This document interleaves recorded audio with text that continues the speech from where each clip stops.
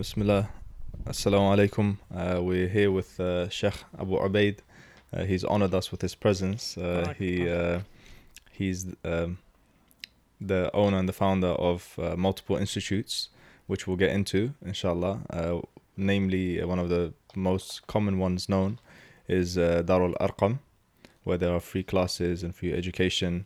He's got multiple other ones. Perhaps the Sheikh could tell us about those, and we can start with the institutes and the work that he's doing, and then get into a bit more detail, inshallah. بسم الله الرحمن الرحيم الحمد لله رب العالمين الحمد لله رب العالمين الحمد لله رب العالمين والصلاة والسلام على أشرف الأنبياء والمرسلين نبينا وإمامنا محمد صلى الله عليه وعلى آله وأصحابه أجمعين أما بعد السلام عليكم ورحمة الله وبركاته. Alaikum assalam wa rahmatullahi wa barakatuh. Assalamu alaikum wa barakatuh to the audience and the ones who are listening. Obviously, I think everyone knows me from Dar Arqam. Dar Arqam, alhamdulillah alameen, it's not, I may be the founder, but I think it's blessed because of the people who were part of establishing Dar Arqam. And the vision they all had and the mission they all had in establishing it. I think if it's not the first free education center, it's one of the first free education center in UK. Sure. It's completely free. Its goal was to teach. Primary goal was to teach Islamic sciences for free, and any other subjects it will charge. But eventually, the management of Arqam went, no, we're gonna anything that Arqam does,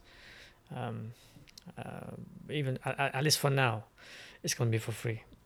So alhamdulillah, we officially we established it 2008 and it's now 2019 and we're still free.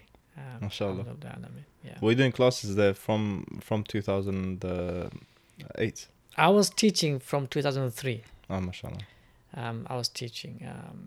So those course students eventually, I said to them the concept, because I was teaching for free in the first place. From 2003, I was teaching for free anyway. And so I continued to teach, and the students grew, the numbers grew, and then I wanted that same philosophy of free education to continue as an institute. The story behind it comes way back before that. So when I was a little younger, a teenage kid, maybe I can tell you that later on. Yeah, you can even mention it now. Yeah. So basically, I used to go to Kent Madrasa in Chislehurst. My father put me when I was there at the age of 11. It was in St. James's Road just off Green Street. No, mashallah. And then eventually moved to a Sidcup to this big massive place they bought. So I was studying there, and one day I hardly used to play. I was that serious sort of student. Now I play, so I waste my time. But back then I was focused and I was quite serious. So everyone was out playing, and I was the only one in the hall. It's a quite big hall. It can fit around 200 students. So it's a quite big hall. And I was the only one sitting there reciting and memorizing. And a thought came to me like, subhanAllah, my brother he was only 4 years older than me, my eldest brother. And he was working and he was paying for the fees. Sure. My father wasn't with us. He sort of left us quite early because he had another family. So my eldest brother was taking care of both families. He was taking care of my father because my father wasn't working, so he was taking care of my father and my other family, and he was taking care of us. SubhanAllah. And my specific fees he was paying for, and it was quite a lot. It wasn't cheap, and back then it wasn't cheap as well. Just like now, it's not cheap. It's quite expensive. So I was thinking, subhanAllah, if my brother is finding it so difficult to pay for me yearly, I'm sure other parents are also paying for it, finding it difficult to pay for their children. So then the thought came, why can't there be the madrasa be free? Why can't the institution be free? Then I thought, okay, you have to pay for the staff, you have to pay for the electricity bills. Then I thought, why can't a business take care of the staff and the costs of the running of the madrasa? That's when the first MashaAllah. concept came of free education and business running it. I was 14 then. SubhanAllah. And then at the age of 23, I set that vision. Now once I saw the students were growing, I set that vision to them. I said, look, let's start a free education center. And then inshallah, when we're growing, we have enough people, we'll open a business and then we'll take it from there. MashaAllah. Yeah. How was it, you said because your father left, how was it growing up without that, and you had your elder brother It was helping? tough. It's still sort of plays around this issue of, a father not being there for most of my life. My father wasn't there, so we had to grow up very quickly. We had to wise up very quickly, but my mother was a strong woman. She had so much patience. She had so much love and care for us as children, and she had so much love and care for people generally. But she had so much obedience of my father, and she had so much respect for my father in the sense of husband respect, that she would always back him up. Like if he was not there, she would say, okay, he's gone to the other family, don't worry, he'll be back. She used to always comfort us. Inshallah. But she was the inner strength and for us, especially for me, because I used to come after a week and I used to see my mother, sometimes 2 weeks. When we moved to Sidcup, I used to come every 2 or 3 weeks, so I hardly used to see my mom. So every time I used to come, I'd be like, sweet home, I'm back. Obviously, back then I'm only a 12-year-old kid, Yeah. so I used to be so happy. But I knew that I'm coming on Saturday, I'm leaving on Sunday, so it's like only one day I'm staying with my mom. And then so it's very tough. But my mom was an amazing woman, and she has been the backbone of our family, and she still is my backbone. She's still today, she's my backbone. SubhanAllah. One day inshallah we can talk about my mother, Inshallah. and parents in general, and how much we owe them. So my brother, I think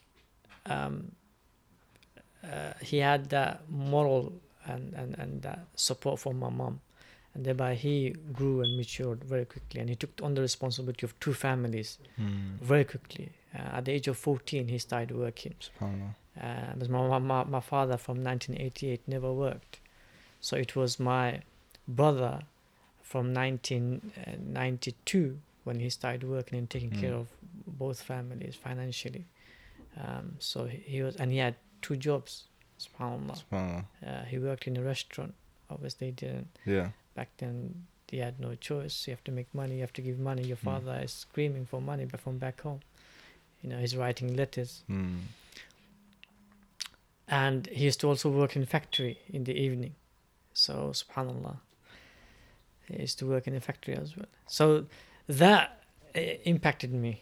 Like we have to have a free education, and that's when the whole concept came about. Yeah, but father wasn't there, but I think my mother was a great replacement. So emotionally, psychologically, mentally, everywhere, I think my mother was a strong woman. And she still, even at the age of now, nearly 70s, she still shops for us. She Really? goes and she shops. She does the groceries, stuff like that. We don't know what's happening. Food is there on the table every day. Everything's So running. Everything's running smoothly. She still is a strong woman with all the illnesses she has. I can talk about my mother for a long time. She's not, honestly.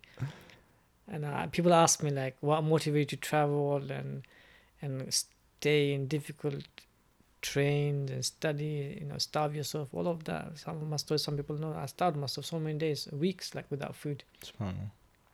It was my mother. Behind it was my mother. She was the source of that strength, She was the source. Maybe we can go back one day, like how did all of this journey start? Yeah, definitely. In the middle we can talk about it, inshallah. Definitely, inshallah. But so to answer your question, yes, my father wasn't there, but I think it made us more stronger, more mature, and we grew up very quickly, especially because of my mother. Yeah. May Allah grant your mother a long life of goodness Allahumma and accept all her efforts that she's put forth. Allahumma ameen. I mean, in Dar al-Arqam, obviously you cover multiple topics. Yeah. One of the ones that you cover and we follow as well when we come to the classes, which we benefit from a lot, is the fitri topics, Yeah. the fitra. Yeah. There's a lot to say from it. I'm not sure where to begin with it, but maybe you can start with it. And You know, subhanallah, yani, Allah Jalla wa Ala is amazing. Just simply by knowing that He created this amazing, profound, comprehensive, powerful element within His creation, which is the fitrah. It's more powerful than the aql, subhanallah. You know. what is the fitra? If we start from Firstly, we have to appreciate the creator, you know, Allah Jalla wa Ala, subhanahu wa ta'ala, who created this fitrah. If you did not create it, then the whole, you know, I call it the oxygen of life is fitrah. The oxygen of life is fitrah. You know, without this oxygen within you, you would not be able to survive, even if you had the outer oxygen. You know, you don't know how to survive yourself. You don't know how to live. That baby that suckles the breast of the mother, even though it has oxygen, it would die if it didn't know that it has to suckle the breast of the mother. So it's literally the oxygen of life. You know? Yeah. So Allah Jalla wa Ala is amazing, and He is the miracle of our existence. Literally, there's no other miracle above He Jalla wa Ala subhanahu wa ta'ala. So once you know Him, you begin to appreciate fitrah more deeply. You begin to reflect on it more comprehensively. You begin to also understand the impact of fitrah in your survival, in your living, in a more practical manner.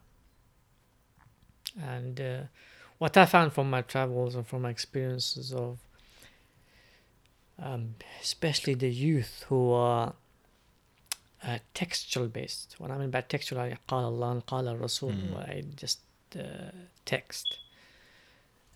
They, because of lack of life experience and because of lack of experiencing the text in individual manner or in family manner or at a civilization manner, because text can be implemented in at all levels, at the generation level, at a specific context, at a general context, at a specific circumstance, at a general circumstance, at the government level, at the judiciary level, at the individual crisis level. The texts apply and manifest at all levels. It never leaves you. So it's a live text. But when you take that text without those living aspects of the whole creation, it's all down to how much experience you have, by which you then interpret that text. And that's so limited and restricted to your experience. So if you're an individual who doesn't experience family, the text of family, makes no sense to you. It'll just remain theory to you. You see. So I realized, because a lot of youth know text, because text is now easily accessible. Before the text wasn't easily accessible. So people experienced life first, and then they gathered the text, or they attained the text. And even attaining the text, there was a journey. It wasn't simply going to a book and getting the text. There was a journey in gaining that text. There was a sheikh or mashayikh, they had to go through person, sheikh to sheikh. There was a journey. And the sheikh was explaining the text. It wasn't just you go to the book and you get the text and khalas. You go to the Quran and you get the text and khalas. You interpret it as according to your experience, according to how much experience you have. There's a journey to that text. So all of that made the experience of learning and developing the wahy within yourself more profound, more comprehensive, more real. With the youth of today, that is missing. And because that is missing, they misunderstand the text. They misplace the text. They quote out of context. And there's so many problems they come up with, because the text is fine, Yeah. the wahy is fine, but it's because of them, their lack of experience, their lack of development, their lack of understanding their own selves, be it ego, pride, arrogance, stubbornness, positives, negatives, defects they have, weaknesses they have, lack of understanding so much of that. Then lack of process of thought, lack of comprehensive understandings, all of that, they misplace the text. So then after thinking for years and spending time with years with the youth, I realized that it boils down to them not looking at the text, even if they get it from the book without any mashayikh. If they only placed it within the fitrah and the aql, they agreed upon aql, they agreed upon fitrah. If they applied it upon the agreed upon fitrah or the common fitrah and the common aql, then they would know, at least in the first stage, they would not misunderstand the text. So then from then on, I began to develop a program just focusing on utilizing your fitrah and the aql, or in other words, utilizing your common fitrah and your common aql. SubhanAllah. So for those that might not have heard of the word fitrah, how would you describe the word It's fitrah? very difficult, because fitrah is oxygen. Yeah. It's oxygen of your survival and living. Literally, it's a DNA within you by Jalla wa Ala subhanahu wa ta'ala, for you to be able to survive and live in this life. Without the fitrah, you would not be able to survive and live in this life. Literally. This is, So- I think you mentioned in one of your classes that it's what Allah instilled within Adam alayhi salam and all his offsprings. Yeah, all creation. Yeah. Yeah, so when as soon as Jalla wa Ala creates, by default within the creation, there's a fitrah is created within the soul of the person or being by default. So it's not like he creates you and then he creates the fitrah. La, it's a DNA knowledge of He Jalla wa Ala passing on to you within the fitrah.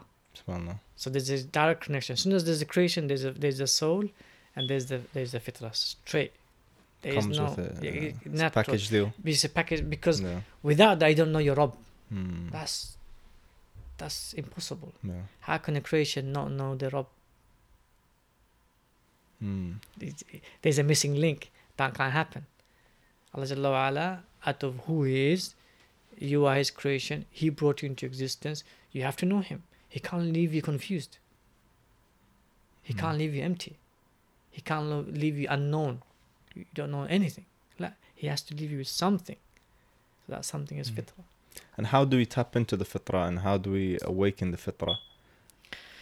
Subhanallah, yani, fitrah is your simply, if you try to delve into it, you'll miss it. Because every day you're living with the fitrah. Yeah. Yeah, you contacted me or through someone, you heard about somebody else, someone told it, someone, you contact that person came, and another person told you about me and so forth, and that person said to you, and recommend, this is all fitrah working. There's no wahy here. Yeah. There's no text saying contact so and so and that so and so contact. It's all fitrah. It's all aql. Yeah. We live every single life, survival and living. It's all based on fitrah and aql. The wahy only gives overall directions where the fitrah doesn't give. The wahy only plays, the fitrah plays everything, every part of our survival and living. The wahy only gives you what fitrah is unable to get, and the aql is unable to receive, which is for example, the ghaibi matters beyond our senses. Yeah, so this is where fitrah is boundary. So this is where the wahy comes. I'll give you an example. Simple example. We all need to drink water. What says that? Sir? We all need to drink Yeah. water. What says it? Who says it? What says it? We know it ourselves. Yeah, that's the fitrah. Yeah. The aql also. Yeah. Yeah, that says that we need to drink water. Like our natural instincts, for example. Yeah, that's it. That's the fitrah. Yeah. That's the aql. Yeah, and the aql is connected with the fitrah. So we all know that we need to drink water. The wahy doesn't say when you're thirsty, go and drink water. There's no text like that. Yeah. There's no wahy like that. It's already in the fitrah. Allah doesn't repeat something which is already in the fitrah. Yeah. So now you go to wherever you want to drink water, you get the water and you want to drink. Now you can drink with the left hand, you can drink it with the right hand. You can drink it by saying Bismillah, you can drink it by not saying Bismillah. The fitra doesn't tell you which hand to use. You may use your right hand because you're right-handed. You may use your left hand because you're left-handed. The fitra doesn't tell you which hand to use. It just tells you whichever is comfortable to you, use it. But the fitra doesn't tell you, okay, drink water like this. It tells you drink. That's the fitra and aql working. So where it can't tell what's good, what's better, what's higher, what's loftier, that's when the wahi comes. The wahi says, eat and drink with your right hand. Yeah. So where the fitra can't, that's what the wahi comes. So wahi doesn't tell you what the fitra already knows. It tells you what the fitra doesn't know. Yeah. Would you say like the instincts like even animals have, would that be fitri? Yeah. We'll come to the, so maybe another time or maybe this at the end. What's the difference between hawa and fitra, like desires and so forth? Yeah, so we'll come to that. But generally, let me give you a broad understanding. So fitra is everything that you live in this life. Fitra and aql dictate it. Yeah, of survival and living. Maybe I can break it down. I can say first is survival, then protection, then enhancement of both of that, which is equals to living in prosperity. Yeah, so first survival. The first thing the fitra concentrates is survival. Yeah, the wahi came and enhanced that. The first thing you protect is your survival. Yeah, and then you protect yourself. So you enhance. For example, a toddler, you see, in the beginning, he's all about food and drink and sleep. So that's to do with what? Survival, baby. When he becomes a toddler, now he walks around, runs and stuff like that, but he's still careful of the actual survival. So he always comes back to mommy for food and drink and then sleep. Still survival. He's protecting that his needs of survival. If you leave a toddler on the bed, he will not jump from the bed to the floor. He'll crawl down. Yeah. Why? He's protecting his survival for him to survive. Yeah. So the fitra, first and foremost, it focuses on survival. Then it focuses on protecting that you to survive, and then it takes the enhancing. It takes to the level of, now how do I enhance my ability to protect myself, to survive, and then prosper myself? So then the fitra and aql takes you to making money, buying houses, getting married, having children, and establishing the deen of Jalla wa Ala subhanahu wa ta'ala. This is all part of fitra and aql. So I was watching a video a while back of an animal given, I think it was maybe it was a kangaroo or something else, but showing how as soon as that animal gave birth, the baby started to climb up all the way to the kangaroo. chest area. Yeah. Was it kangaroo? Kangaroo. Yeah, and then it started to, I think, suckle or whatever. Yeah. But I was just thinking, subhanAllah, how amazing is it that it intrinsically, it knows what to do as soon as it's born. It wasn't taught what to do. No. It hasn't seen any other animals or babies do it, but it knew it. No. It's Jalla wa Ala. That's Noor. That is Noor. Why does Allah call it Noor? Because the baby can't see. Yeah. It's blind. It's Noor. SubhanAllah. No. Noorun ala Noor. Allah. Alhamdulillah. No. So in terms of aql, how would you describe it? Would you say that's it's got more than it's more than intellect, isn't it? Of course, aql. Yes, part of aql is intellect, but aql includes mind. And mind has many aspects. You've got subconscious mind, you've got conscious mind. It's got the part of that is the intelligence, and then part of that is lub, part of that is wisdom, part of that is fahm. There's so much. There's so many levels. There's so many matters within the aql. But the easy way, if I say, is common aql. That's the easy way which every one of us have. And this is opposite of majnoon. Opposite of majnoon, madman, insane. So anything opposite of majnoon, a mad person, is like insane. Sane is the common aql. So everyone who has that aql, they have common aql. So within that common aql, there's common sense. We have senses in that aql that agree that this is right, or this is how it's meant to be. Yeah, and so forth and so on. How can we ensure to, when, for example, raising our kids, how can we ensure to like keep the fitrah like pure and for them to be able to get to know the Rabb Yeah. What's the best way to ensure that? Tawheed, as I always say, is not taught. Hmm. Tawheed is developed. Tawheed is shown, led by example. It's never taught. We can never teach people Tawheed, Hmm. because teaching is to do with knowing, and Tawheed is not about knowing. Hmm. Tawheed is more than knowing. Everyone knows in the fitrah, Jalla wa Ala. Everyone knows that they have to die. Everyone knows that this life cannot be just for the sake of enjoyment. There is a greater purpose behind it. So knowing doesn't equate to Tawheed. It is the development and of the soul, and the yearning of the soul, the yearning of the heart, the devotion of the heart, the focus of the mind, the greatness of who you are to relation to the whole creation, in relation to the first and the greatest being, Allah Jalla wa Ala subhanahu wa ta'ala. So Tawheed can never be taught. Never. It can never be taught. Otherwise the Iblis would have been a Muslim, and many non-Muslims would have been Muslim. So it can never be taught, but it can be developed. So I always say, develop Tawheed in the house. How do you develop it? You express it, you show it. You talk about it, yes, but it's done in your character. It's shown in your character. It's shown in your everyday living, that there's Allah Jalla wa Ala in the picture of A to Z of my matters. That's Tawheed. So the children, they live Tawheed because the parents are living Tawheed of Allah Jalla wa Ala subhanahu wa ta'ala. That is the best Tawheed. That is the greatest Tawheed. Yeah, that's the way to do it. So when you pray, they see the khushu' in you. When you make dua, they see the tears flowing down. When they see you going through crisis, they see that you're asking Jalla wa Ala subhanahu wa ta'ala. You make the dua loud. Yeah. The Salah is to make the dua aloud. And even in sujood, even obligatory salah, Sahaba could hear it. Why? To develop tawheed within them. These are adults, not children. Yeah, subhanAllah. So it's awla, it's more appropriate for us to say the du'as and say our yearnings and our wishes, our fears to Jalla wa Ala in front of our children, so they know. Yeah. So if they wanted a bike or motorcycle, raise your hand and say, oh Allah, give Adam a motorcycle or a bike or this toy or that toy. Allah, give me tawfiq to attain that for him. SubhanAllah, develop it like that.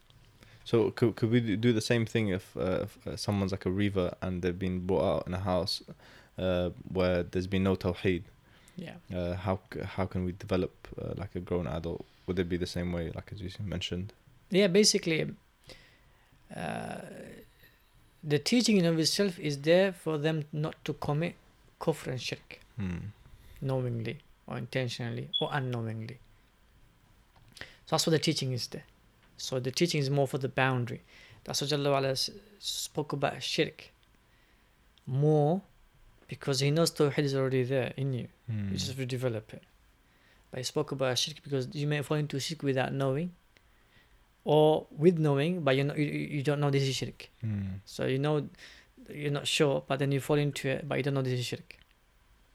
So that's what Jalla made very clear what is shirk, especially shirk al-akbar, the major shirk.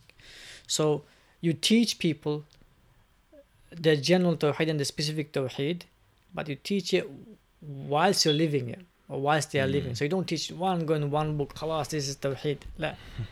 You teach them for the sake of not committing shirk. Yeah, for that sake you teach a book, or you go through a book, so they don't commit shirk, they don't fall into shirk knowingly or unknowingly. Yeah, so be it a Muslim child or be it a reaver, you teach them tawheed in terms of for them not to commit shirk, but not that they do not know what tawheed is. Because everyone knows deep down what tawheed is. It's about developing them, and it's about building that relationship with Jalla wa Ala, how to build that relationship practically in a comprehensive, deep manner. That comes more with relationship with the wahi, with reflection. So you will need to live tawheed. At the same time, you need to go to a teacher or a sheikh or mashaykhs who go through the wahi with reflection. So they make you bond with Jalla wa Ala subhanahu wa ta'ala. They move your soul, they move your heart, they move your mind and they move your limbs and character, and they develop within you slowly, fabric by fabric, layer by layer, Tawheed of Jalla wa Ala subhanahu wa ta'ala. So it's more than just technical teaching. Yeah. Like fiqh book, example I can give you, like a fiqh book, you can teach someone straight away A to Z, a fiqh book. If you can take in 24 hours, you can teach him 24 hours, the fiqh book, no problem. Oh, Tawheed? No. Yeah. Do you see? Yeah. You have to develop it. I remember in one of your classes you were talking about achieving Hanif at the early stages of life. Yeah. And then you said even if the children go away from Allah later on in life, they always return because of that state of Hanif they achieved at the beginning. Yeah. This is the first stage that we all ought to attain. I always say this statement, that if someone is committing major sins consistently, they need to go back to the stage of Hanif. They really need to go back to the stage of Hanif. If they're committing major sins, knowing they've got the knowledge, this is major sin, and they're still insisting and they're committing it, they need to go back to Hanif. They need to find the Hunafa within them. What's Hunafa? That's the pure Tawheed of Jalla wa Ala subhanahu wa ta'ala. They need to find it. What I mean to find is there, but they need to revive and awaken and enliven in their souls and their hearts. Consciously, not subconsciously. Consciously. What am I doing? Who am I? Do I really want to be this person? Really they need to search this. Am I really a person of Tawheed? Do I really believe Allah Jalla wa Ala is going to take me into account if He wants to even now? Do I really believe in that? So he really needs to look into the fitrah and find the stage of Hanif. Hanif is basically is the first stage of Tawheed when you do not have any desires and whims of shahwa. So that's the stage where you come to Tawheed of Jalla wa Ala subhanahu wa ta'ala, otherwise you don't have all the whims and desires, and you come to that stage and you accept it with the limited and restricted understanding you have in your fitrah and in your aql, and the lack of experience you have. With all of that restrictions, you affirm the Tawheed of Allah Jalla wa Ala subhanahu wa ta'ala. And that's the most sweetest thing a child can establish. When a child establishes that by himself in his salah or in his tilawah, he will weep. I don't know if you've seen some videos where children, they're reciting and they start weeping. That is because they feel that sweetness of Hunafa.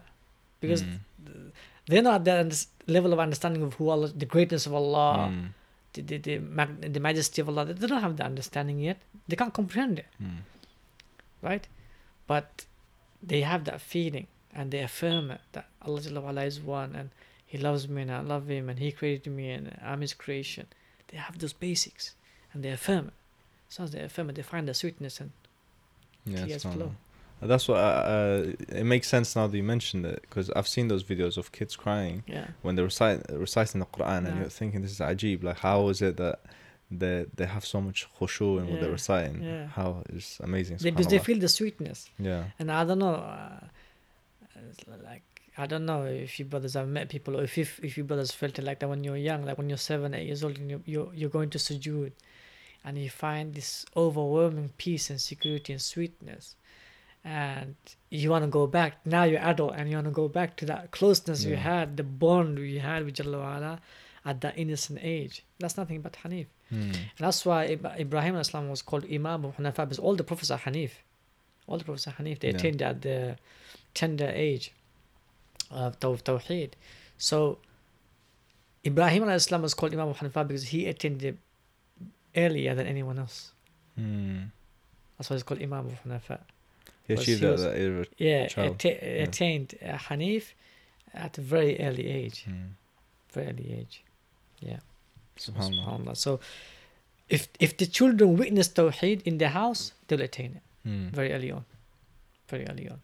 Do you think then people who find it difficult to turn back to Allah, do you think it's like the desires and the sins and stuff that they're committing which is stopping them from achieving Hanif? Because some people, they really truly believe in Allah subhanahu wa ta'ala and they've had that connection with Allah and they want to turn back to Him, but there's something always pulling them back. If they had Hanif, then there's glad tidings, alhamdulillah, I mean, because that will pull them back. That sweetness will be such a pull. It's such a pull that nothing can stop it. Mm. And the best example we can give is the example of Salman al-Farisi. Mm. You know, he was upon the Hunafa, and it doesn't matter how old he was, it doesn't matter what he was going through in terms of his struggles to find Prophet Sallallahu Alaihi Wasallam. He took it. He took all the risks, all the struggles he went through. He even became a slave. Mm.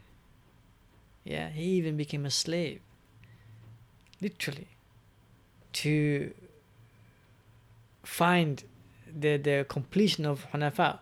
Why? Because he had Hanif inside him. Mm. He attained the level of Hanif inside him, and he was searching for the completion of it and the perfection of it.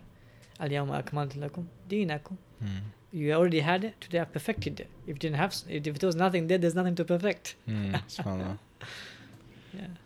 In terms of shahwa and hawa and desires, how does that affect a person's fitrah?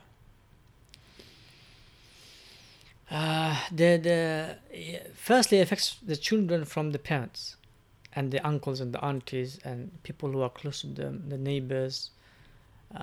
This is the first thing that impacts the child's fitrah. Sallallahu made it very clear. فَأَبَوَاهُ يُهَوِّدَانِهِ أَوْ يُنَصِّرَانِهِ أَوْ يُمَجِّسَانِهِ.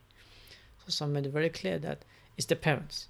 The parents doesn't necessarily mean it has to be the actual parent. Biological parent, it could be, what it means is anyone who's taking care of the child at that age and that stage.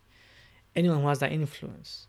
So they will have the greatest influence. It could be a teacher, it could be a coach, it could be a neighbor, it could be an uncle, it could be an auntie, it could be a foster parent, it could be anyone. As long as in that stage the child is with them, then they will have the most influence. If the more time they spend, the more care and love they give, the more influence they would have. So if they are people of desires and whims, then they will be the first people to corrupt the fitrah, first and foremost. Yeah. Then comes your friends and your colleagues and people like that when the more you grow. But in the beginning it will be them. So that's why we have this mindset in our I don't know about your community, but we have this mindset in our Bangladeshi community. We are bad parents, no problem. We'll give them to good teachers. They'll make them good children. We have this mentality, right? It's the same in our culture as well. Yeah. It doesn't work like that. It doesn't work. I wish it worked, but the Sunnah of Allah doesn't work like that. Yeah. Because it's your responsibility to make your children the best of human beings and then the best of Muslims. It's your responsibility. So if you give that responsibility to someone else, they will not be able to fulfill it because it's not their responsibility in the first place. So they don't have that mindset there in the first place. So if they don't have that conscious mindset, they'll never to do it. They may do it when they see someone is receiving that. Out of the sake of Allah, they may then give extra attention, extra development they may do for the sake of Allah subhanahu wa ta'ala. But that's not the prime responsibility. And then people tend to blame the teachers, then tend to blame institutions, then tend to blame society at large. My son is fine, the society destroyed him. The typical statement, or my daughter was fine, but the society completely ruined her, or her friends ruined her, stuff like that. So it's the parents. Yeah. And now I know that the age of TV is over, but I still call the TV the biggest devil in the house, literally. It is the biggest devil in the house. And today, okay, we got some sort of control on computers and laptops and iPads and so forth, but we Muslims are far behind on the issue of having ethical, moral media entertainment, social media entertainment. We are far behind, and I advocate this constantly, consistently, that we need alternative. I wouldn't even go down an alternative because in Islam, entertainment is halal. But we need a ethical, moral, social leisures and entertainment. We need that, and it has now become more of a must than ever before. And our entrepreneurs and people who are technologically they advanced, that they have the skills, it's up to them to come together with the relevant mashayikh who can direct them and guide them and advise them and develop these apps and these platforms for our children and for our parents and for our youth and for the ummah at large. Yeah. Unless we tackle that, the issue of social media influence, negative influence Mm. on our children will not go away, sadly. Yeah. Yeah. What about Portugal? Watching a lot of people watching that nowadays. Would you say that's sort of in the right direction of more ethical and beneficial sort of programs? There's history, there's Islam. They're proud of their Islam in the TV show. Generally, yes, it's Yeah. going down the right direction. It's not perfect. It's not from one angle. It's not the best. No. Like there's romance in there, a lot of romance, and it's unrealistic romance. By the Mm. way, it's not realistic. It's not real. It's fairy tale. These are not real stuff, and people, a lot of women fall into these fairy tale notions. A lot of men also, Mm. gullible men, they fall into these notions of fairy tale. And it's not real, and then they get deceived by women, or they get deceived by men, you know.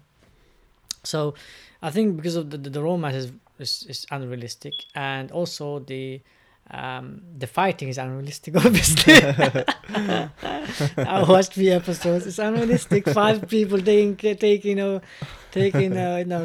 it can happen here and then one ambush or one Yeah. battle, but it's not gonna happen constantly, consistently. Every single ambush and every single battle, the 5 That's guys true. defeat hundreds and hundreds.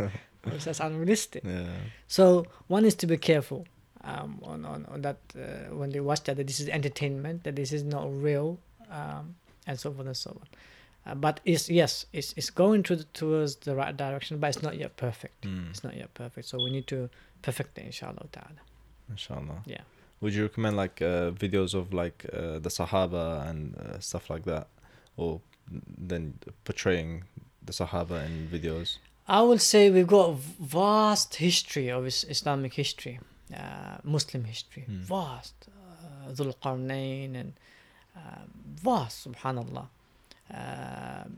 And even if you forget Dhul Qarnayn, whether he was prophet or not, alayhi salam, and so forth, even if you take from this after Sahaba, the Tabi'in, we've got vast history.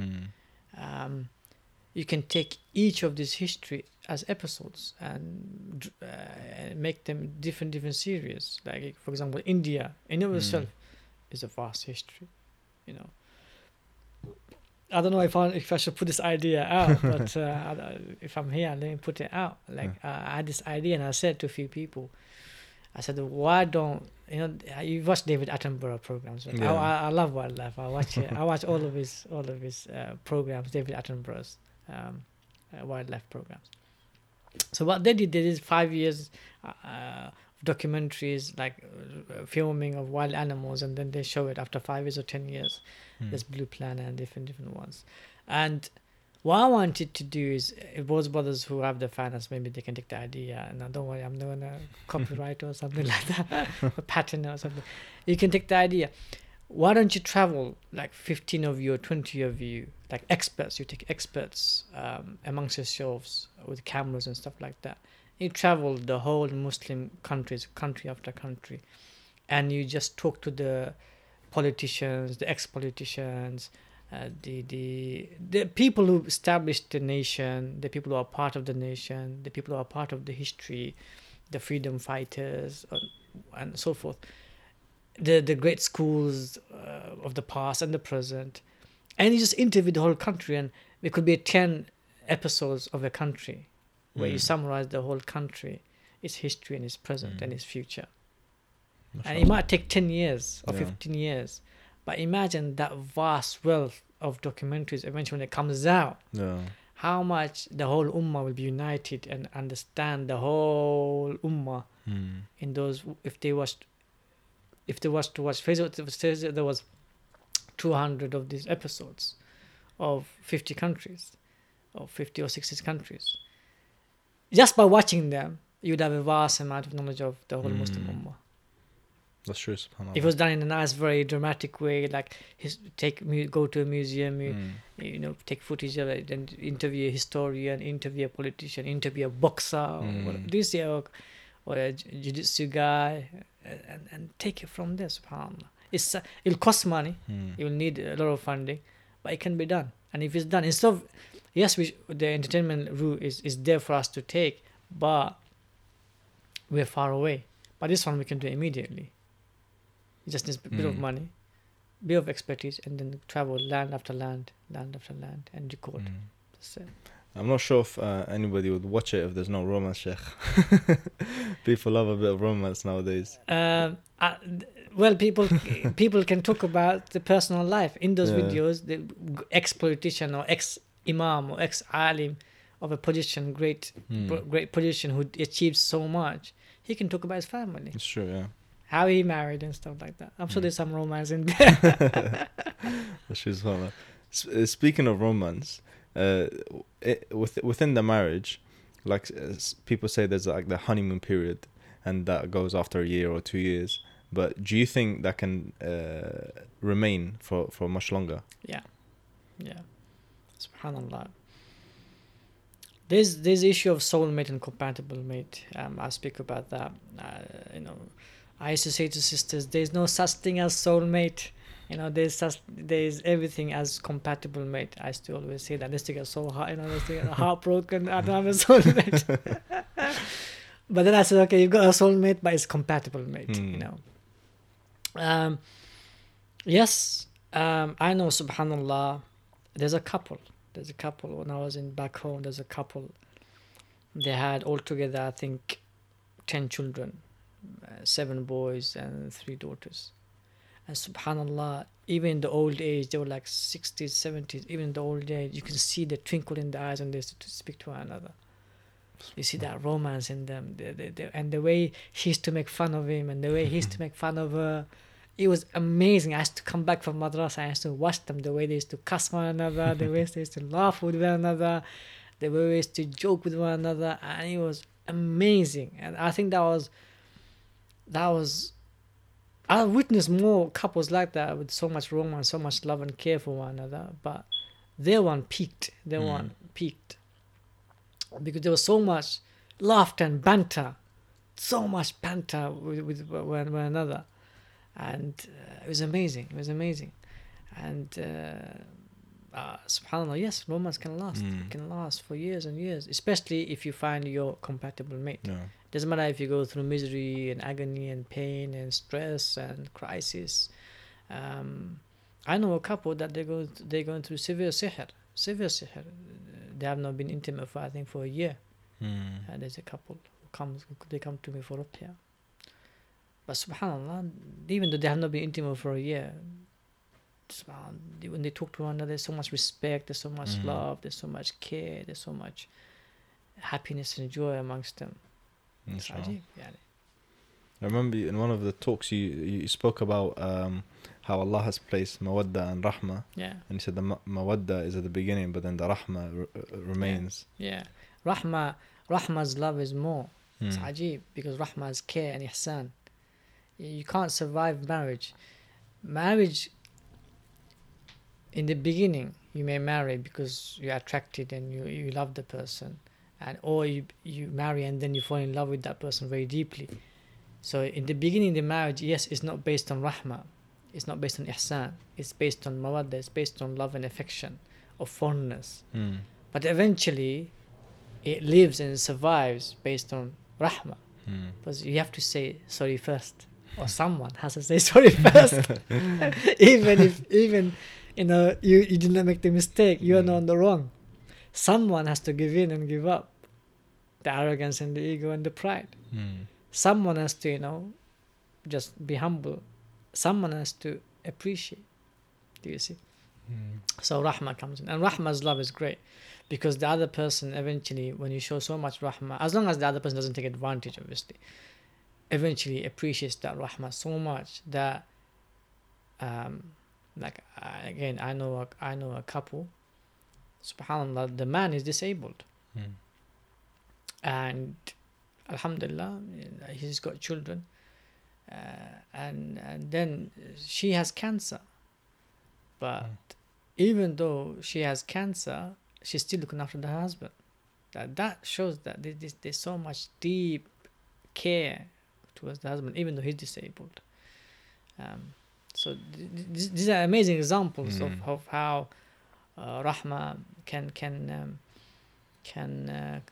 keep family intact, even if they go through very severe crisis. I know another couple who didn't have children for 10 years, and she did so much against him, against his brother. She did so much against him. And obviously in my years of counseling, I never said to anyone to divorce, but I was so close to say to him to divorce his wife. So close. I was so close. I was like, he was driving me back from a place. It was a long drive, and his wife left him, went back to her father's house, and she was staying there stubbornly for weeks and weeks. And I was so close to saying, no, I divorce her. And I know if I said it, he'd obey. Subhanallah. Alhamdulillah, he's got that Sami'na wa ata'na and that obedience and respect. But I didn't. I didn't. I said, you know what, let us give her one more chance. She came back, and now they have 2 twin boys. MashaAllah. Yeah. Alhamdulillah. Why? Because he has that care, not love. He's got this deep care for her. Because he knows if I divorce, I'll destroy her life. She's now in her 40s. I'll destroy her life. So what took over wasn't love. What took over was the care. And I knew he had the care, that's why I didn't also give the divorce. So care. I always say, try to find things that you'll be fond of one another. That's first and foremost. And then try to work on your care. And then try to work on your ihsan. Maybe I can ask questions. I can talk about one other thing I want to talk about. But you can ask questions and I'll talk about it. Yeah, sure. One other thing I would have asked is in terms of ghira in the marriage. I think it's usually quite high at the beginning of the marriage. Then it starts to like fade away later on. What would be your advice for newlyweds, especially like the brothers? What's the right level of ghira to have? It obviously depends from person to person. It really depends from person to person. I think more than ghira, it boils down to trust. It's not about how much ghira you have or how less ghira you have. It's about trust. Your wife or your husband, the other way around, your husband could be speaking to a woman. And he could be smiling, and he could be moving his hands, and he could be doing all of this. But you know, my husband has nothing towards her. And he's doing this because it's his job, or because he has to, or because he had to. Yeah? And you feel nothing against him. And when he comes to you, you know, he is the most loving husband to you. And the other way around. You see, it could be a sister just talking, laughing in front of another man. She could be just showing him this clothes or that clothes or this thing or that thing or this food and that food. And just out of courtesy, out of being sociable, she's doing it. There's no soft speech. There's no attraction. She's trying to attract. You know. So alhamdulillah. So it boils down to trust. I can give many examples where brothers and sisters, they've got such a trust. The husband and wife, they've got such a trust that alhamdulillah. And we know from our parents as well. You see, our parents, like in some incidents, in some cases, they are free mixing, but they have this close trust that my wife is not going to do anything or my husband is not going to do anything. They have this trust. Obviously, it's a bit too far in some cases, but the point is, because of that trust, it's there. They're fine with it. So what I would say is not work on your ghira. What I would say is work on your trust. Build your trust. Work on your trust. That's like the foundation. Yeah, that's the foundation. Building your trust. If she wants to open your mobile, there you go. Check my mobile. Don't put passwords in. I never have password on my phone. And then my wife is funny. You know, I never had passwords on my phone. Never. So my wife in the beginning, she had passwords on her phone. After a couple of months of marriage, I think 8-9 months, she took away the password. She didn't have a password. Yeah. So it's not. Obviously, the man has to lead the way, show the way.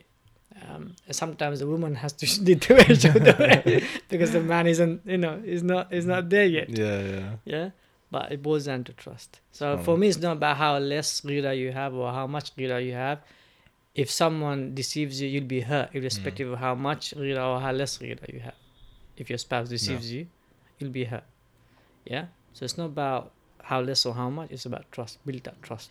Don't put barriers against the trust.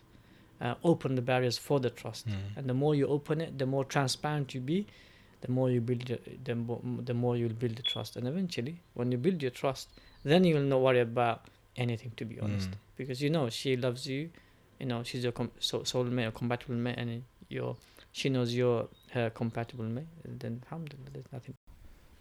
So Sheikh, since Ramadan is coming up, what advice do you give us in terms of preparation, and what should be our focus this month, inshallah? أعوذ بالله من الشيطان الرجيم بسم الله الرحمن الرحيم الحمد لله رب العالمين والصلاة والسلام على أشرف الأنبياء والمرسلين نبينا وإمامنا محمد صلى الله عليه وعلى آله وأصحابه أجمعين أما بعد. Irrespective of where we are in terms of our bonding with Allah Jalla wa Ala subhanahu wa ta'ala, whether how close we are or how far we are or how great we are all sinners. We are all sinners, knowingly or unknowingly. And in any khair deeds that you really want to excel therein, or you want to achieve the utmost great fruit therein, it's always best to start with humility and humbleness. And the greatest humbleness and humility towards Allah Jalla wa Ala subhanahu wa ta'ala is for you to acknowledge your shortcomings and seek forgiveness from Him Jalla wa Ala subhanahu wa ta'ala. A lot of times we have this mindset that I'm going to seek forgiveness in Ramadan. But hardly any of us have the mindset, I'm going to attain forgiveness before Ramadan. And in Ramadan, I'm going to become abd of Allah Jalla wa Ala.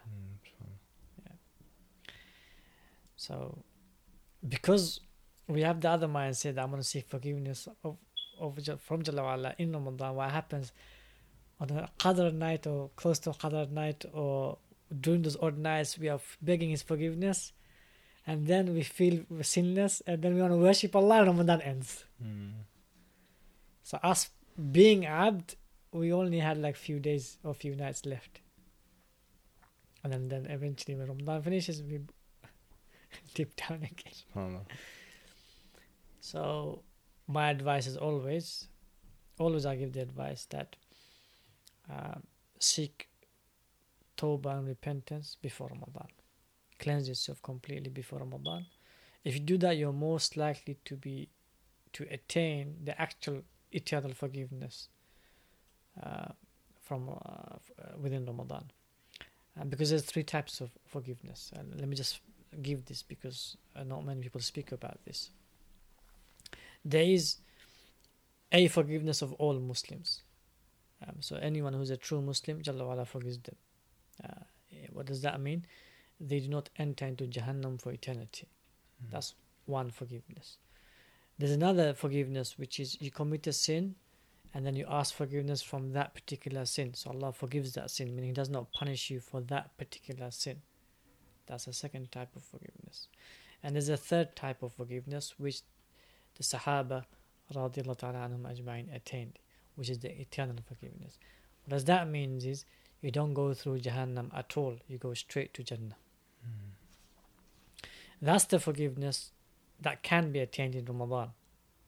Now you don't want to attain the first forgiveness, you don't want to attain the second forgiveness, you want to attain the third forgiveness.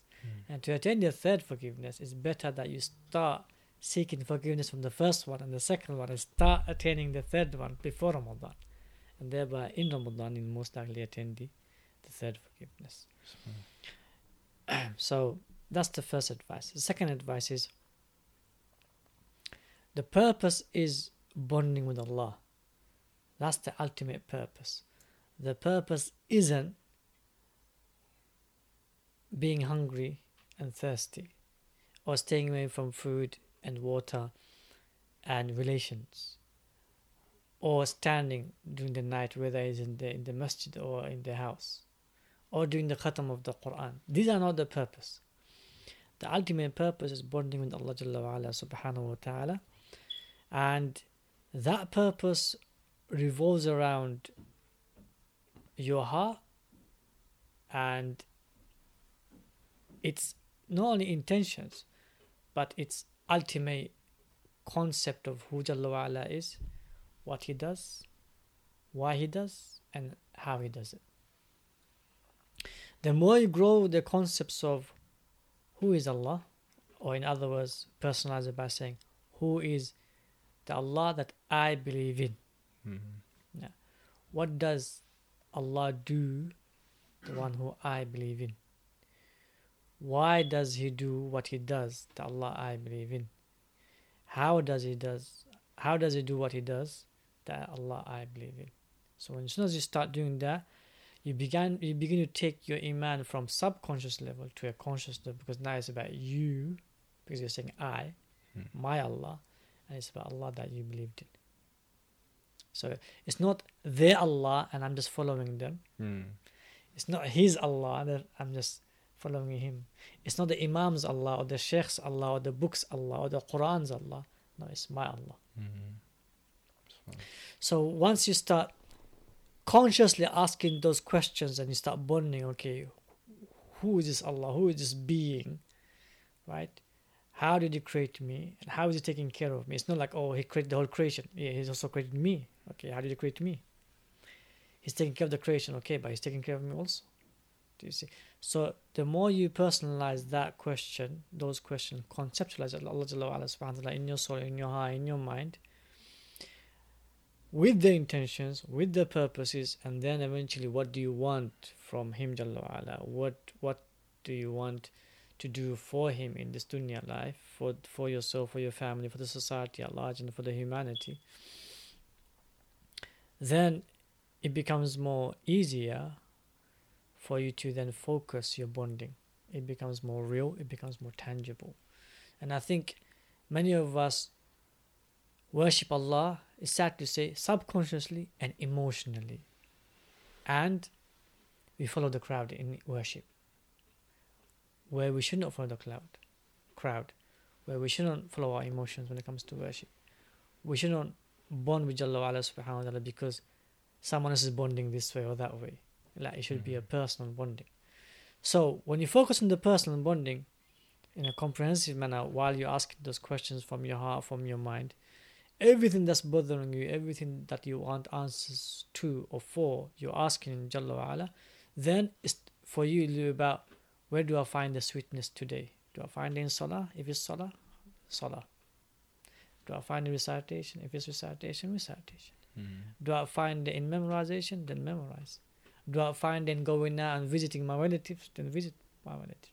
Do I find it in inviting others to the iftar with me? Alhamdulillah. Do I find it in me donating? Then donate. So then it doesn't become, okay, a rigid routine that I'm going to follow. It becomes, okay, I have an overall routine, but then I'll look for, where do I find bonding the most? So for example, you recite the Quran for 5 hours. That's your routine. On the 5th day, you're not finding that bonding. Leave that recitation and then stand and start praying Salah. Who said you can't pray Salah during the day? Voluntary Salah. Yeah. Who said you have to pray during the night?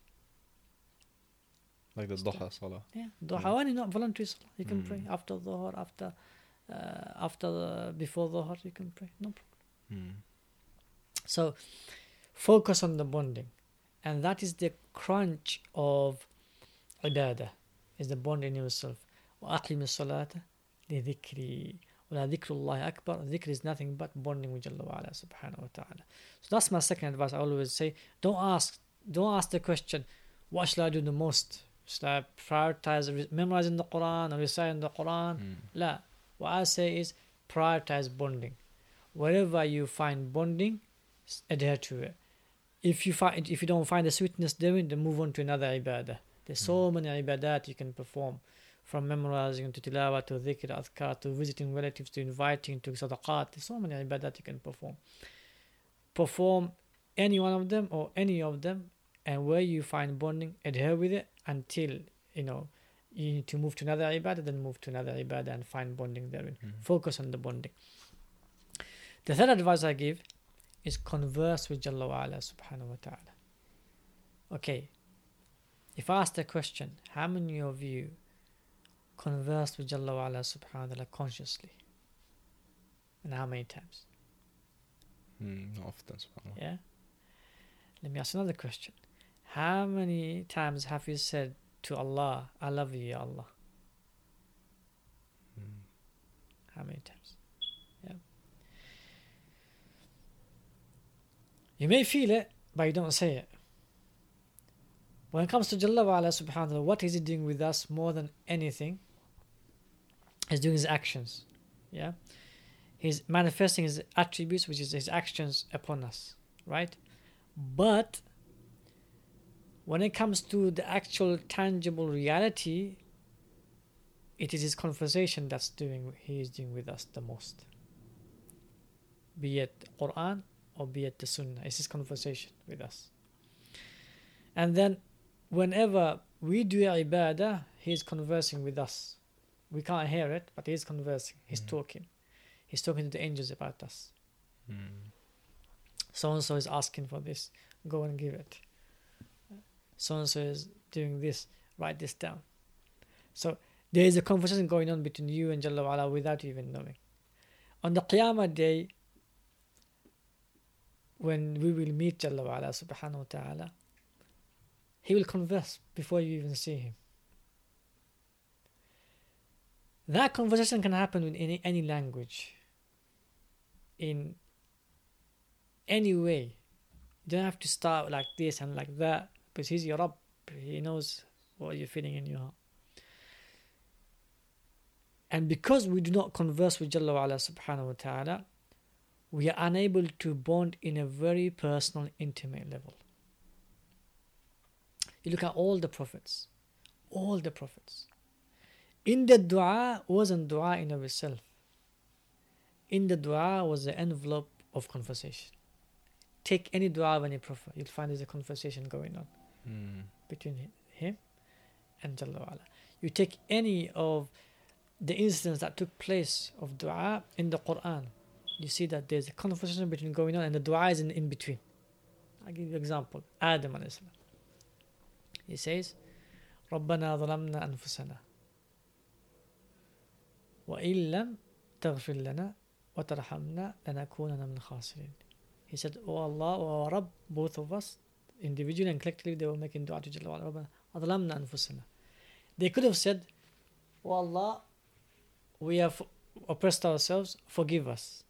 Yeah? They didn't say that. They could have said, Oh Allah, forgive us. They did not have to say, Oh Allah, we have oppressed, because Allah knows they have oppressed themselves. They didn't say that. They went further. They said, رَبَّنَا ظَلَمْنَا أَنفُسَنَا. Oh Allah, we have oppressed ourselves. If you don't forgive us, what's that? What is that? Conversation. That's conversation. That's not dua. That's conversation. SubhanAllah. There's a talk on YouTube, a conversation with Allah by myself. Try to watch it. That's very summarized. I've summarized it in that talk. But still, it gives you a glimmer on how all the prophets, when they spoke with Jalla wa Ala, they actually spoke with Him. They conversed with Him. Famous, Musa Islam was called Kalimullah. Why? He spoke with Allah. He spoke with Allah. Does it mean that all the other prophets didn't speak with Allah? No. Then why was he called Kalimullah? He had a different connection, different method, right? It was more intimate. Yeah? It was more intimate. It was where the fire came, and this fire was from Jalla wa Ala, and Allah spoke to him. Yeah, well, so the speech was very intimate. It was more very physical, very intimate, very physical speech, and it was direct, meaning there was no angels in the earth. Jalla wa Ala speaking, there was no angels. It was Allah Jalla wa Ala speaking to Musa. That's why it's called Kalimullah. But that doesn't negate all the other prophets speaking to Jalla wa Ala. And in that, what does Jalla wa Ala say? He says to Musa, Innani, that's how he starts. He says, Ikhla'na alayk, innaka bilwadi al-muqaddasi tuwa, wa ana akhtartuka fastami' lima yuha, إِنَّنِي أَنَا اللَّهُ لَا إِلَهَ إِلَّا أَنَا فَاعْبُدْنِي وَأَقِمِ الصَّلَاةَ لِذِكْرِي. He says to Musa, إِخْلَعْنَا عَلَيْكَ, take your shoes off. You are in a sanctified valley. Yeah, and this is I am Allah. That means Musa already knows who he is, and he has been conversing. Allah eventually, after the conversation, he says, throw the staff. Yeah, he throws the staff, it becomes a snake. What happens to Musa? He runs and flees. He leaves his shoes behind. He's falling all over the place. He's tumbling down the mountain. He's so scared of the snake. Musa was more scared. Listen to this part. Musa was more scared of the staff which he was with him for more than 10 years. He was more scared of the staff becoming a snake than a fire speaking to him. And that was Allah subhanahu wa ta'ala. Why? Because he knew Allah. Because he was speaking with Allah from day one. That's why he was not scared. He recognized who he was speaking to. That's why when he said, Innani ala Allah, he recognized straight away. With all the same Zakaria, وَهُوَ قَائِمٌ يُسَلِّي فِي الْمِحْرَابِ. Yusalli, it's not just salah and dua. He was qa'im, he was continuously standing, prostrating. He was conversing with Allah subhanahu wa ta'ala. The best example, I'll finish with this, is Mother of Maryam alayhi salam. Mother of Maryam alayhi salam, she made dua to Jalla wa ala. But in that dua, what does she say? Like, protect my offspring from Iblis, Shaitan. Yeah. No one asked that dua before her ever. She's not even a prophet. Firstly, for her to ask that dua shows that she was what? Conversing with Allah subhanahu wa ta'ala, and Allah was answering her constantly. So she had so much confidence to say, oh Allah, give me a child that will be protected, and his or her offspring will be protected from shaitan. Jalla replied, فَتَقَبَّلَهَا رَبُّهَا بِقَبُولٍ حَسَنٍ وَأَنْبَتَهَا نَبَاتًا حَسَنًا وَكَفَّلَهَا زَكَرِيَّا. Jalla replied back, فَتَقَبَّلَهَا رَبُّهَا. Her Rabb answered. Her Rabb accepted. Her Rabb answered. Specified her to be, him to be her Rabb specifically, as if Jalla is not Rabb over anyone else. Why? Because she was conversing with Allah Jalla wa ala subhanahu wa ta'ala. Conversation is the essence of dhikr. Essence of dhikr. Dhikr isn't the tongue moving. Dhikr isn't the heart just remembering. Dhikr is conversing with Allah wa ala subhanahu, talking to him. Lastly, I'll end with this, because this is so important. I have to say it. The famous incident of the cave issue. When the three Bani Israel, they go in the storm, they got stuck, and they were here hidden in the cave. They could have raised their hands and said, "Oh Allah, we did this. Remove the blockage, the rock. From the cave." Raise their hands. Wallah. But if you look at the long hadith, what were they doing? They were conversing with Allah. Wallah, you knew I did this, I went here, I went there, I came, I stood. All of this was what? Conversation with Allah. They were speaking. Now, is this the first time they were speaking like that? No. Of course not. They were used to it. It was normal to them. And thereby, they were speaking to Allah subhanahu wa ta'ala. So, in summary, in Ramadan, firstly, repent to attain eternal forgiveness. Second, have the ultimate bonding with Allah subhanahu wa ta'ala. Have that as your ultimate goal. And maybe I'll just put one thing in there. Don't have your ultimate, even subconsciously, your ultimate happiness left on any creation. Your ultimate peace and your ultimate security, your ultimate fear, don't have it left in any of the creation. It could be subconsciously towards your wife, or towards your husband, or towards your parents, or towards a state, or it could be subconsciously there. Make sure even at the subconscious level, your ultimate devotion, love, companionship,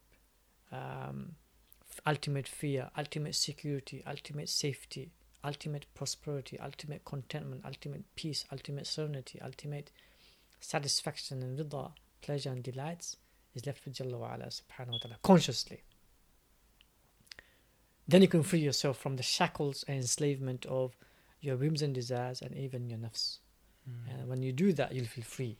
Internally, you'll feel free.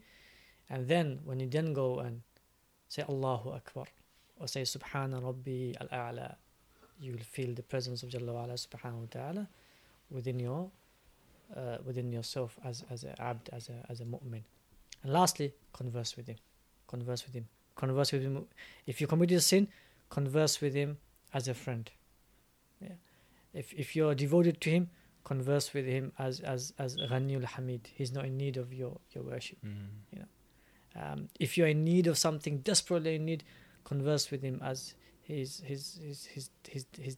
always the giver. You know, he always gives and he gives and continues to give until you say enough, Allah, give us enough. He's the giver.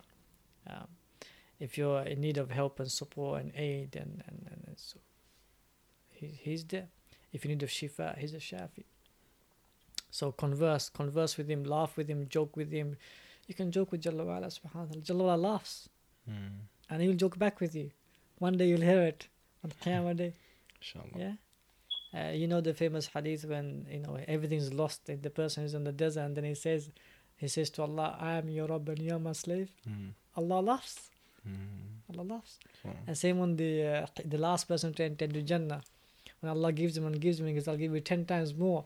The person says, are you joking with me? Are you kidding me? Allah, no, I'm not joking, I'm serious. I will give this to you. Yeah. So Jalla wa Ala jokes, but you have to joke with Jalla wa Ala also for him to smile, for him to laugh, and for you to laugh. It's amazing when you do that, and then you will bond with him. You'll bond with him in a very profound manner, which will give you izzah internally, which will give you strength internally, and this strength is beyond the physical realm. It's a strength of tawheed. It's a strength of ibadah. It's a strength of Allah al-Hayy al-Qayyum. SubhanAllah, one of the things that you mentioned about the prophets knowing Allah subhanahu wa ta'ala reminds me of the story of Ayub alayhi salam. That he when his wife asked him to make dua to Allah, and he said, Allah has blessed me for so many years, I feel shy to ask him. It's as if you knew already that if I did ask Allah, he would give it to me, but I'm not asking because I feel shy. Yeah. Because he knew Allah subhanahu wa ta'ala. SubhanAllah. Yeah, convert. I think the biggest ingredient that's missing is conscious Tawheed of Allah. You consciously affirm His Tawheed and what He's doing for you, and you personalize it. You consciously do and you personalize it. So you sync the whole creation with you and with Allah, and nobody else is there. Yeah, so it's you and Allah Jalla wa Ala and the whole creation, and you sync it because Allah is the creator and I am His creation, and you personalize that. And then you're conversing, and because those two are missing, a lot of Muslims don't find the sweetness of rationalizing Tawheed, or intellectualizing Tawheed. They don't find the sweetness therein.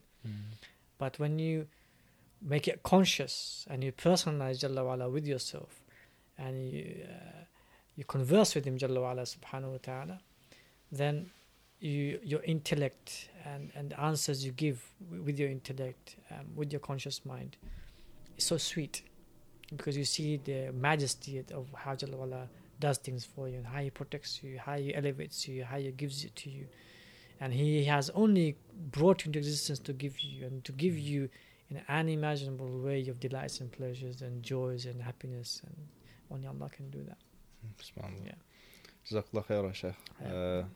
It's been an honor to have you here. I'm sure. It's been a pleasure and delight too. Alhamdulillah, we're going to have you on many more episodes. Inshallah ta'ala. May Allah bless you and bless your efforts and bless the brothers around you, and bless the people who will be listening and are listening to this podcast. May Jalla wa Ala accept everyone's efforts and make us amongst the best of the people and the best of the ummah. Ameen. Ameen. To all the listeners, inshallah, make sure you go on the Darul Arqam YouTube page and the website, inshallah. Listen to the Shaykh's classes. They're very, very beneficial. I've personally benefited a lot, alhamdulillah. So inshallah you guys will as well. We'll be back for more episodes soon, inshallah. Barakallahu feekum wa assalamu alaikum. Assalamu alaikum wa rahmatullahi wa barakatuh.